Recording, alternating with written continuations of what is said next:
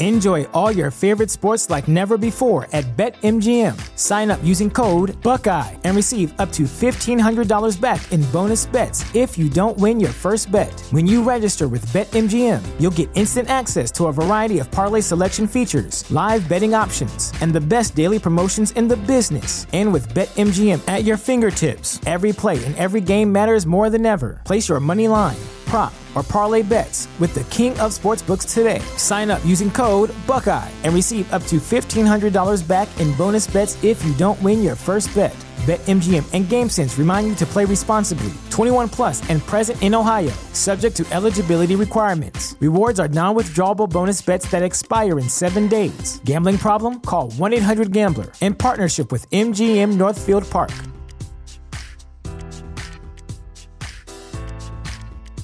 The following podcast was recorded for my folks over on the Patreon on February 12th, 2021. If you're interested in joining up to the old Patreon, you can find that at patreon.com/Stephen R. Orr. The link will be in the show notes. In the meantime, this podcast will contain just a crap ton of spoilers. I figured I should warn you.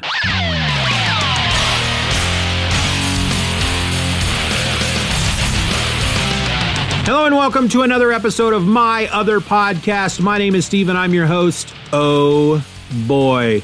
It's Friday, folks. It's Friday. That means we're talking WandaVision. This is episode number 6, entitled The All New Halloween Spooktacular. Now, before I start, I wanted to mention a new theory. I think we're going to talk about a lot of the theories at the end of this episode, but a new theory popped up yesterday. So there's a ton of different YouTube channels and podcasts and all that junk that I go and watch and listen to after I've watched an episode of WandaVision. You know, throughout the week, people are posting stuff and putting their theories out. But one of the ones I tend to watch regularly is called Screen Crush. And he's been putting out a lot of really interesting episodes about WandaVision.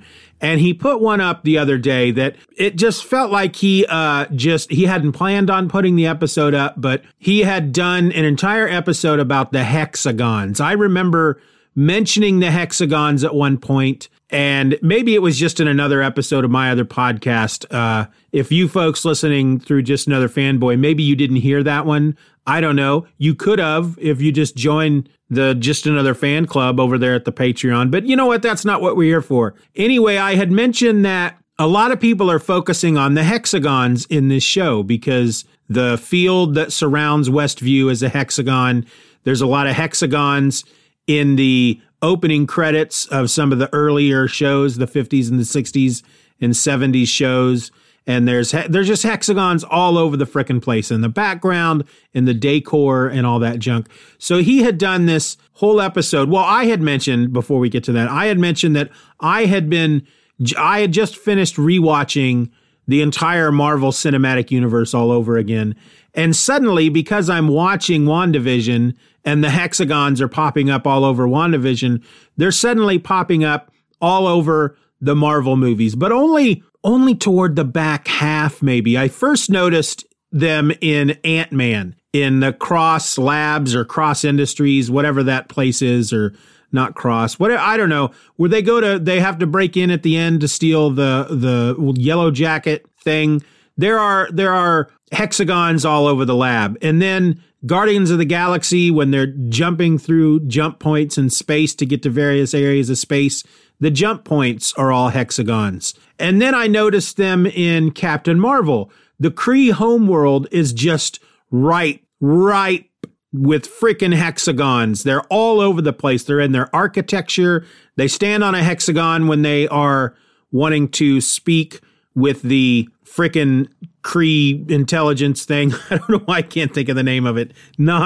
Not important right now, but they're all over the place. So this guy had done an episode about all the hexagons and what they might mean for the show. And apparently, as he wrapped up his show, his editor or producer or something mentioned, well, maybe the Kree are the bad guys in WandaVision. Now, I don't know if I 100% believe that.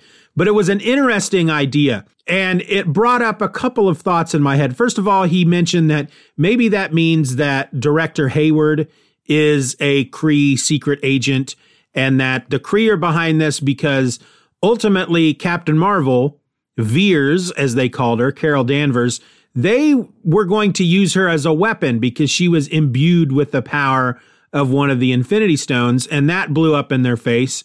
And so now they have this opportunity to use Wanda either as a weapon herself because she seems to have she's like a mini freaking Infinity Gauntlet. She's obviously not, well, we don't know that she's as powerful because we've never seen her put her powers to the test, but she seems to be able to do all the things that the Infinity Gauntlet can do. And she was used by Hydra using one of the Infinity Stones, and that's what gave her powers. And so the theory here is that the Kree are using her either to mind control her, which they pretty much did with Carol Danvers, and to use her as a weapon, or to have these two children that they can then use as a weapon.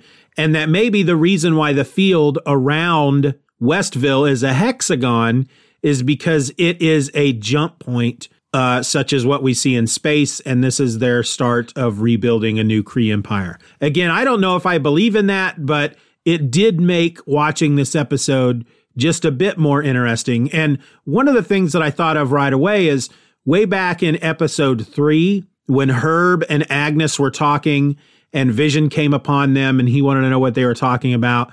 And Herb says something to the effect of, well, it's because we are... And then he won't say the last word, and everybody says he's going to say trapped. He wants to say trapped. That's the word that he didn't say was trapped. What if the word he wanted to say was Kree? What if all of the citizens of freaking Westview are actually Kree secret agents, and Westview is really a secret Kree cell? I don't know, just something I thought of, just something to keep in the back of your mind.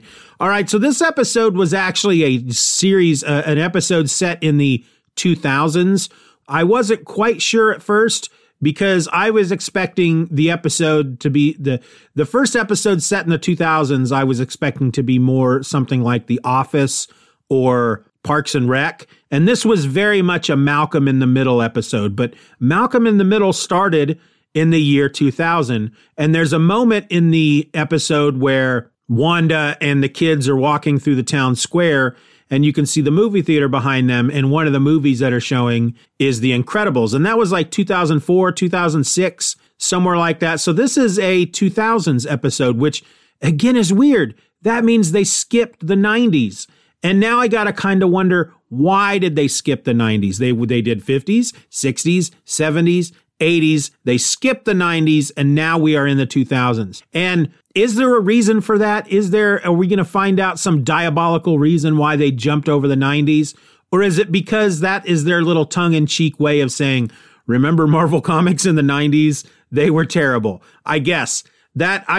Maybe that's all it is. I don't know. I found it amusing, though, when I really got to think about it. But again, this is a Malcolm in the Middle episode. And if you've ever watched Malcolm in the Middle, you know that Malcolm speaks to the camera. None of the other characters do, but Malcolm does. So in this episode, both of the twins, Tommy and Billy, they talk to the camera. So it's also Halloween, and we get to see everybody in their various costumes. Billy and Tommy Billy's wearing a costume. Tommy is not. Now, here's where one of them spoilers comes in. If you're not really paying a lot of attention, if you're not steeped in Marvel knowledge, and I'm not going to pretend that I'm steeped in Marvel knowledge. It's just that I watch a lot of these other videos and listen to all these other, well, it's mostly videos, but Tommy and Billy in the comic books eventually end up being, they're wiped out of existence somehow. This is the part of this is when I wasn't reading comics, but they're wiped out of existence somehow. And then they come back, they're reincarnated, and they are members of the New Avengers. And Tommy is a character named Speed, and Billy is a character named Wiccan. Speed obviously is very fast, like Quicksilver, and Wiccan uses magical powers like Wanda. Well, Billy is wearing a Halloween costume, and it's very homemade. He's just basically got a blanket or a towel tied around his neck to be a cape. and he's got a headband on, but it emulates the Wiccan costume. Wanda comes down from upstairs. She's dressed in her Scarlet Witch costume, which she refers to as a Sokovian fortune teller. Vision comes down from upstairs, and he's in his classic comic book Vision costume. Again, these are all very homemade looking. He's like wearing yellow frickin' boxer shorts and yellow chucks and spandex and whatnot. But he is, it's really funny because, again, if you forgot from the last episode, Pietro showed up, but it's the X-Men Pietro from the X-Men universe, the Fox X-Men movies. He is trying to guess Vision's costume. And he says, let me guess, you're a traffic light. You're half a shucked corn. You're a booger. And Vision says, yes, that's it. I'm a booger. Well, it turns out he's actually a Mexican wrestler. And he is getting ready to head out. It's Halloween, and it's kind of there's these moments throughout this episode where they don't quite break character. They're talking about stuff which in earlier episodes would have had them breaking character, but I guess because this is an episode set in the 2000s, I don't know. They handle it as if it's part of the episode, as if they're still in character. And, there's something to be said about these TV shows going through the various decades, because as TV evolved, the subjects became more serious and they were able to tackle real issues. And so maybe that's kind of the point here with them speaking about what's going on around them in the real world without breaking character, without, while still making it part of the episode. Because Vision says he's ready to head out, and Wanda doesn't understand because they're supposed to go trick-or-treating, and he says, no, I'm in disguise. I have to go out as part of the neighborhood watch because, this is the night where people, kids go out and they TP in the trees and stuff and all that. And she starts to say, no, that's not what you're supposed to. And he interrupts her and he says, what? Knowing that based on the argument they had last episode, they understand now that there's something a little different going on. And she's basically saying that's not what is in the script. And he's basically saying, I don't care. I'm going to go do what I'm going to do. And rather than have a big knockout, drag out fight about it, they have a slight tense discussion. And at that point, one of the twins, Billy, I think, he starts talking to the camera and he says, Mom and Dad lately, they haven't been so much fighting. They've just been different. And Vision heads out to do what he's going to do. Pietro basically steps in and says, that's okay. Let Vision go. I'll be the man of the house. They just need a father figure when y'all are out trick-or-treating. I can do that. And she says, you don't have a costume, and neither does Tommy. And he grabs Tommy by the hand, and using his super speed, they run out of the house. And when they come back in, they're both wearing costumes, which are basically the Quicksilver, a homemade Quicksilver outfits. Pietro even has his hair sticking up on either end. It's really, really quite funny. But I should mention real quick, again, the conversation that Wanda and Vision have, it very much, like I said, it fits into the sitcom setting. It's like if this were just a regular sitcom episode and she had been hoping that Vision was going to go trick-or-treating with them, but he had changed his plans. They kind of have a tense moment where they kind of have a little back and forth about it, but knowing really what's beneath the surface kind of changes the mood of the conversation. It gives a whole new meaning to their little, again, it's not a fight. It's just a discussion. And then when Vision is ready to leave, he tells Wanda, now Wanda, be good. And again, it's got serious undertones to that simple goodbye. So we then go from there back to the Sword encampment, and Monica is having a discussion with Hayward. And in the end, the two have an argument. He's just very into finding Wanda. He basically wants to figure out how to send people in to the Hex, to the field, to Westview, and take out Wanda. That's his solution. Take out Wanda, it all ends. That's it. That's all they got to do. She doesn't agree with him. She still thinks that Wanda may not be in total control of her faculties, that she's just not this big, bad, evil thing that everybody else seems to think she is. And they argue, and eventually he makes mention of her and her, not really a soft spot, but the way she stands up for superpowered people. And he makes a comment about her relationship with Captain Marvel, which seems to touch a nerve. And he even says something to the effect of, you people who left because she was part of the blip, she left for 5 years. You people who left don't understand what it was like while you were gone. You don't understand what we had to do to keep the lights on. And she says, don't use the last 5 years as an excuse to be a coward. And he tells her, it's a good thing you weren't around when your mother passed away, because she would not like basically this path that you're proposing.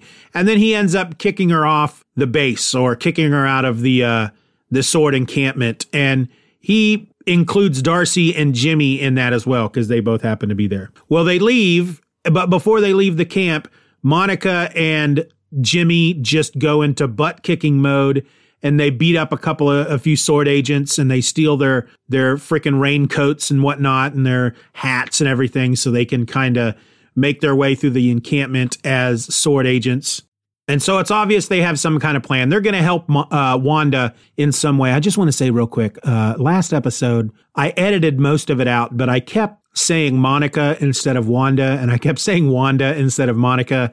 And if I do that, I may have already done it more than once already in the episode, but just forgive me. Just bear with me. It's going to happen, and I may not catch it every time. I caught it enough the last time that I was able to quickly correct myself and then edit out the mistakes, but who knows? Who knows what's going to happen? Anyway, we go back to Wanda and Pietro, and they're out with the kids and they're trick-or-treating, and Wanda starts grilling him. She's like, hey, remember that guy back in Sokovia who, when we were in the orphanage and he used to steal your food and he had the skin condition? What was his name? And he just goes, you're testing me. He's like, it's cool. It's cool. I know I'm different. I know I look different. And she goes, why is that? Why do you look different? And again, it's all very, they're not, this is something that if they were having this conversation in an earlier episode set in the 50s or the 60s or the 70s, then they would have been stepping out of character to do it. But they're staying in character. It's like no different than anybody else around them. And she's like, well, why do you look different? And he says, you tell me. I mean, if I had found Shangri-La, I wouldn't want to be reminded of the past either. So there's a lot of back and forth between them in regard to it. It's almost as if you feel almost that he knows exactly what happened, but not really. They kind of clarify that a little bit later. But something I want to point out here real quick. Think about this for a second. The last time we saw Pietro, before he shows up in WandaVision, he was in, or this version of Pietro, this actor playing this character was in an X-Men movie set in the 80s. Well, which decade of television show were they in when she pulled him into this world? The 80s. Is that a coincidence? Probably not. And it makes me wonder if there's a reason why they're stepping through the decades like this. And if maybe there's somebody in the 2000s that they're going to, I don't know.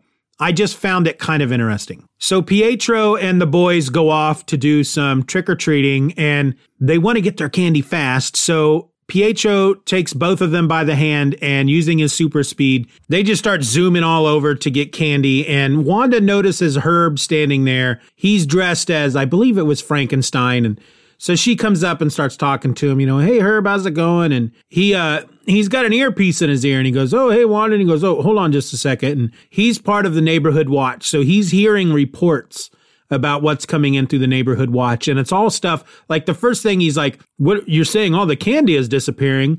And then we see Pietro with the boys zooming past, stealing everybody's candy. And he's like, and pumpkins are being smashed. And we see them zooming and smashing pumpkins, and which was a band I never listened to. And he says, and now you're saying everybody's covered in silly string. And again, we see them zooming around, covering everybody in silly string.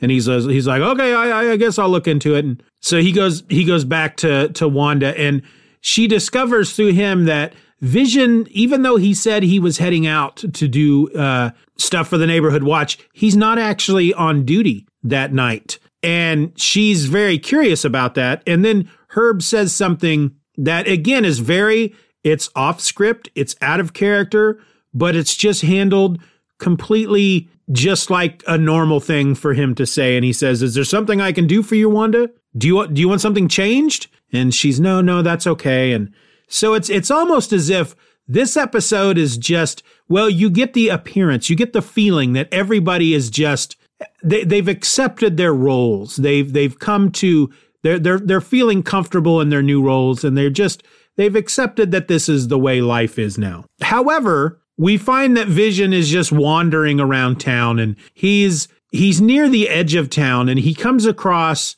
a house where there's two folks outside, a lady who is hanging up a ghost in the yard on a line, like between two trees, and then her husband, who's kind of blurry, he's in the background behind her, who's setting out decorative pumpkins or something like that. But they're on a loop. They're acting very much like non-player characters. Like they're not out of Wanda's range, but since Wanda isn't there to see it, they aren't doing anything special. They're just going through the motions, and she's basically doing the same thing over and over. She's reaching up to hook the line, and then she pulls it down, and then she reaches up to hook the line. She's just doing it over and over in a very robotic fashion while her husband is going back and forth, setting the same pumpkin down. And that's when you notice a tear suddenly start rolling down her cheek. And I just felt so bad for this poor lady because, she's being forced to do these things. And somewhere deep down inside, she knows that she's being forced to do it. And it kind of, I don't know, the whole idea that these are all, originally when I said at the beginning of the episode that somebody said that the Kree could be involved, and I got this weird idea that maybe the entire town are Kree citizens. I don't know. Stuff like this makes me rethink what's going on. I've never felt fully really embraced this whole Kree idea. I mean, I can see it for director Hayward, but we'll see. I just don't know at this point really what's going on. But at this point, we get our commercial, and it's the first commercial that has just completely baffled me as far as trying to find really any meaning to Wanda's life in it. It's a claymation commercial, and it's a boy on a deserted island, one of those little cartoon islands that are just a few feet wide and have a palm tree in the middle of it. And he's really hungry, and a shark comes rolling up on him, and he gives him a little container of Yo Magic, which is a yogurt. And the boy then tries to open this yogurt, and he can't get it open. And they do like a time lapse of him trying to open this yogurt, and he eventually dies just laying there in front of this leaning back against this palm tree. And we just watch him in a freaking time lapse as he gets skinnier and skinnier, and then eventually turns into a skeleton, and he's dead. And then the shark appears again, and he says, Yo Magic, the snack for survivors.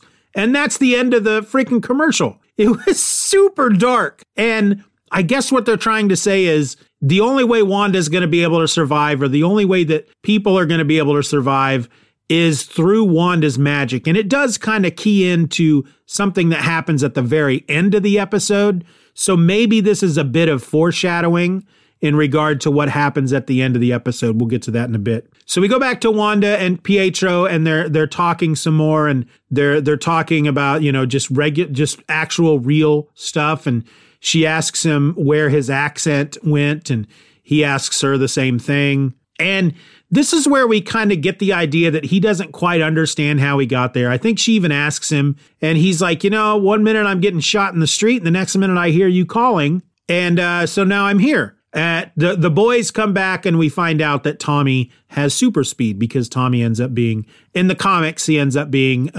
Speed. But this is the first time we get any kind of inkling that the boys are going to have some kind of superpowers.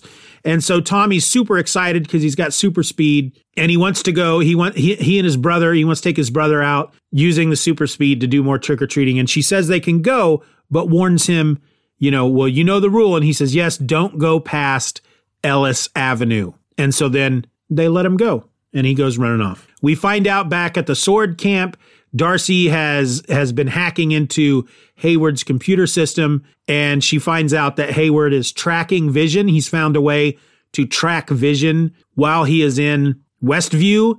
Basically, he's tracking decaying vibranium, and Vision is made out of vibranium, and he had died, and his vibranium was decaying. Speaking of which, there's another theory. They made a big deal about Hayward showing Wanda breaking into SWORD to steal Vision. And of course, they played that for us to think that Wanda's the big bad. She stole Vision to bring him back to Westview so she can have a happy life with her husband. But it's been suggested, and I think it was the guy from Screen Crush that suggested it. You know, Jimmy Woo at one point says that in Vision's living will, he basically says he doesn't want to be used as a weapon. He doesn't want anybody taking him apart, rebuilding him, bringing him back to life. He does not want to be used as a weapon. And so maybe that's why really Wanda came and got him, because she knew that SWORD was trying to create a weapon using him. And then if you take the extra step that Hayward might be a Kree agent, then he was trying to create a weapon for the Kree, and she stopped them from doing that. And so now he's trying to use her to create a weapon using her children. But we discover, because he's tracking Vision, we see basically he's just a red blip on a digital map on a computer screen, and we see a bunch of gray blips around him. And they deduce that, you know, Darcy and Jimmy and Monica deduce that these are just the townspeople. And one of them point out that near the edge of the town, these people they're not moving. And one of them asks, are they dead? And that's when we meet up with Vision. He's at the edge of town. And in fact, he comes across a car sitting at an intersection, the intersection of Rolling Hill and Ellis Avenue. Now, Vision at this point has shed his Halloween costume, and he's looking like straight up Avengers Vision. Well, in the car is Agnes, and she's acting like one of these NPCs to a certain extent. She's just sitting there with the car running. She's not moving. Vision tries to talk to her. She starts to talk to him, but she seems very out of it. She's basically saying that she's trying to get to the town square, but she must have gotten lost, and he's confused by that. You know, you got lost in a town you grew up in. And so he uses his powers like he did with Norm in the previous episode to wake her up. And as soon as she wakes up, she sees him, and she's, oh my gosh, you're Vision. You're one of the Avengers. Are you here to save us? And he's like, what are the Avengers? He doesn't know who the Avengers are. And then she says, am I dead? And he goes, no, of course not. Why would you think that? And she says, because you're dead. Or no, she says, because you are. And he goes, because I'm what? And she says, dead. She says it 4 times. She says, dead, dead, dead, and louder and louder and louder. And so he tells her, Agnes, it is my intention to reach those outside of Westview and make sense of our situation. And she says, how? No one leaves. Wanda won't even let us think about it. And then she says, all is lost. And she just starts cackling like a freaking witch. And so he uses his powers to basically turn control of her back over to Wanda. And she just snaps back into sitcom Agnes, and she does a Yui and drives away. And Vision then sets forth and crosses Ellis Avenue. If you remember, Ellis Avenue was the road that Wanda told the children, do not go past Ellis Avenue. We go back to Darcy, Monica, and Jimmy. Monica has gotten into contact with her friend. She mentioned him in a previous episode, and he's going to help her get back into Westview. And I really want to know who she's talking about. Hopefully we'll see whoever this is in the next episode, because she says she's going to, I think she said him, that he's an hour away. And once he arrives, they'll be able to get into Westview. Well, at that time, Darcy's over there sitting at a table, still hacking into Hayward's computer system. And she is looking at Monica's medical files. And she tells Monica, based on what she can see, that she should not go back into Westview. She tells Monica that she has gone through the barrier twice, and that the energy inside it has rewritten her cells on a molecular level twice, that it is changing Monica. And again, I get all excited because I'm hoping that means she's getting her superpowers. We go back to Wanda and Pietro there in the town square. Pietro is just loving it. He's like, I love this place. It's very down home. And he says, Mom and Dad would have loved it. And she says, yes, Mom and Dad would have loved it. And then that made me realize that the commercial we saw earlier is the first commercial that did not include that man and that woman. They have been in every commercial since. And the reason why this made me realize that is because one of the theories that's thrown around out there is that the man and woman in those commercials are Wanda and Pietro's mom and dad. And if that's the case, and even if it's not the case, why suddenly are we getting a commercial without them? Was the boy on the desert island, was that actually a little girl? Was that supposed to represent the woman? I believe that whoever it was, boy or girl, had red hair. Now that I think about it, and I'm pretty sure the woman in the commercials had reddish hair. And then, so does that mean the shark was supposed to represent the man? I don't know. The commercial totally confused me. Well, then Pietro just basically starts telling her how he thinks what she has done in Westview was done very well, and he's very impressed. And then he asks her how she did it. How did you do this? How did you do all this, Wanda? And that tickled me a little bit in the back of my brain, because I started immediately, my thought was, wait a minute, is Pietro on the up and up? Is he a plant? Is he a spy? Is he a mole? Is he here to try to get information from her? Is he here to figure out how she did this? And if so, why? Who is he working for? Who sent him in? I'm all confused. Well, she tells him that she doesn't know how she did it. She says, I only remember feeling completely alone, empty. And then she pauses and says, endless nothingness. She starts to cry. She sobs just a little bit. She turns away from Pietro, and then she turns back to him. And suddenly it's like that jump scare when she saw Vision and he was dead, like the living dead Vision. Well, now she's seeing Pietro, a living dead version of Pietro with bullet holes in him. She gasps, turns away, turns back. Pietro is normal again, and he asks, are you okay? Well, we go back to Darcy. She's cracked Hayward's security. See, Jimmy and Monica they headed out to go meet whoever it is she's waiting for, and Darcy decides she's going to stay behind because she's very close to getting all the way into Hayward's computer system, and she knows he's hiding something in there. And she finds something called Cataract, and she emails it to Jimmy Woo. And when she does, as she's typing in his email address, she's typing in his name, James. 3 other names come up.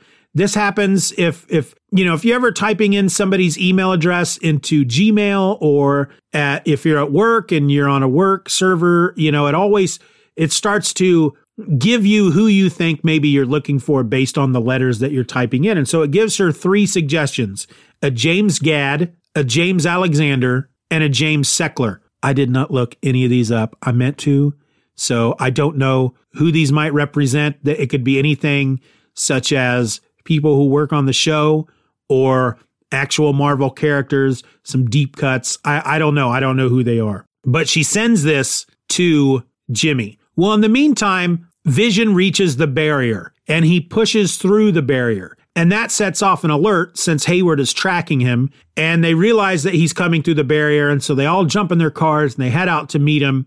Darcy realizes what's going on. She runs out there as well, and they all arrive as Vision pushes his way through the barrier. Well, once he gets outside the barrier, immediately pieces of him start breaking off and are sucked back toward the barrier. And it's like he's struggling to move forward as just tiny pieces of him keep pulling away from him and moving back, getting shot back into the barrier. And it's almost as if everything about him that makes him who he is now was created inside the barrier, and that's where it needs to be. So it's being sucked back in. Well, Darcy goes running toward him and she's yelling at everybody, what are you doing? Help him, push him back in. And they grab her and handcuff her. And she's like, what are you doing? You got to help him. And he yells out at one point, he goes, help, the people need help. And Hayward just standing there and he says, he really does want out, doesn't he? Well, Wanda is not the one that realizes that something is happening to Vision. It's Billy. Billy, who in the comics becomes Wiccan. We now start seeing that he has some kind of superpowers as well, and he is able to sense that his father is in trouble. He's not quite sure where he is because at this point he's outside the barrier, but he can feel in his mind that his father is in trouble. He runs to Wanda and he tells her, and she does, not knowing where Vision is, she realizes based on what Billy is telling her that he's outside the barrier, but she doesn't know where. And keep in mind, the barrier is it's a 5-mile radius around Westview.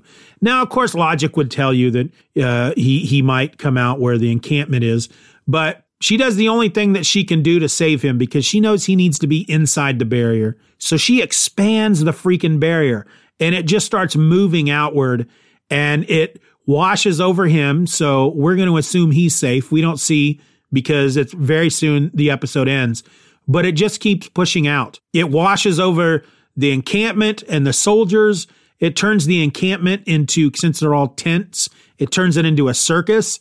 And the soldiers become clowns and other circus folk. And then everybody starts running away. And Hayward and a couple of others jump in an SUV and they drive away. They manage to escape, but they leave Darcy handcuffed to the front of a car. And so she gets sucked into the barrier as well. But we don't get to see what happens to her. Jimmy and Monica are already a ways away, but they can see behind them that something crazy is happening. And that's kind of when the episode ends. And I have to admit, I wasn't as pumped about this episode as the previous one, because while it does give a little bit away, there wasn't that huge surprise of X-Man Pietro showing up at the end. And I was really kind of hoping we'd either see Monica have her powers by this episode, or when she mentioned meeting her friend, that we would finally get to see who that is. But that may have to wait until the next episode. We've only got 3 episodes left. This is a 9-episode season, so I can't imagine what else is going to happen in these last 3 episodes. But I do want to go back over the theories that I have heard so far in regard to who the big bad might be. I've heard that it's Nightmare. I've heard that it's Mephisto. And now I've heard, the theory that it's the Kree. And for all 3 of those, the reason why they are manipulating Wanda is because they want her children. They wanted her to create these children. But then again, it might just also be Wanda. The guy, again, over at Screen Crush, he's the one I have found his videos to be way more interesting than many of the others as far as theories and the way he backs up the theories and whatnot. I found his stuff more interesting. Again, I've been watching other stuff, but for some reason his is the stuff that's really stuck with me. And he did a whole episode about Wanda and her split personality and the idea that if Wanda is the big bad, then she may have he compared it to Gollum and Smeagol on The Lord of the Rings. There's Gollum Wanda and Smeagol Wanda, that, basically good Wanda or TV Wanda. She's the one that believes in the TV show and she's the one that's happy and she doesn't understand how all this started. She's just content to live her life on the TV show.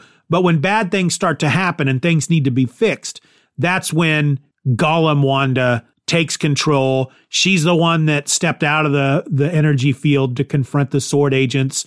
She's the one that makes changes so as not to, she's basically protecting TV Wanda. She's the protective personality who's protecting the other version of Wanda. And if we're going to go with the theory that there is no other big bad other than Wanda herself, which there is complete precedence for that in the comic books.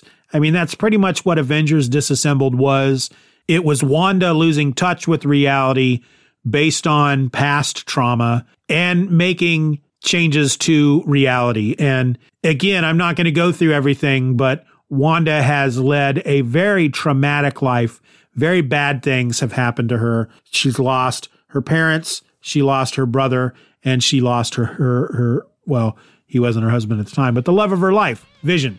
I'm spent. I don't know that there's anything else I want to say about this. This wasn't a hugely revealing episode, at least to me. I'll probably start watching some of these videos and find out a bunch of stuff that I missed. But those were my impressions after watching it once. And good Lord, I cannot imagine what's going to happen over the next 3 episodes, and what we might see. Until then, folks, this has been the episode. I'm out.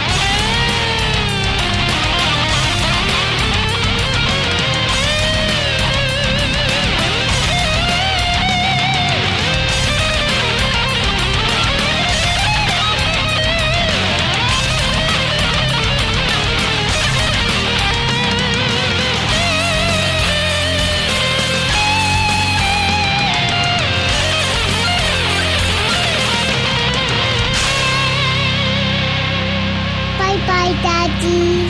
Bye-bye, Daddy. Good job.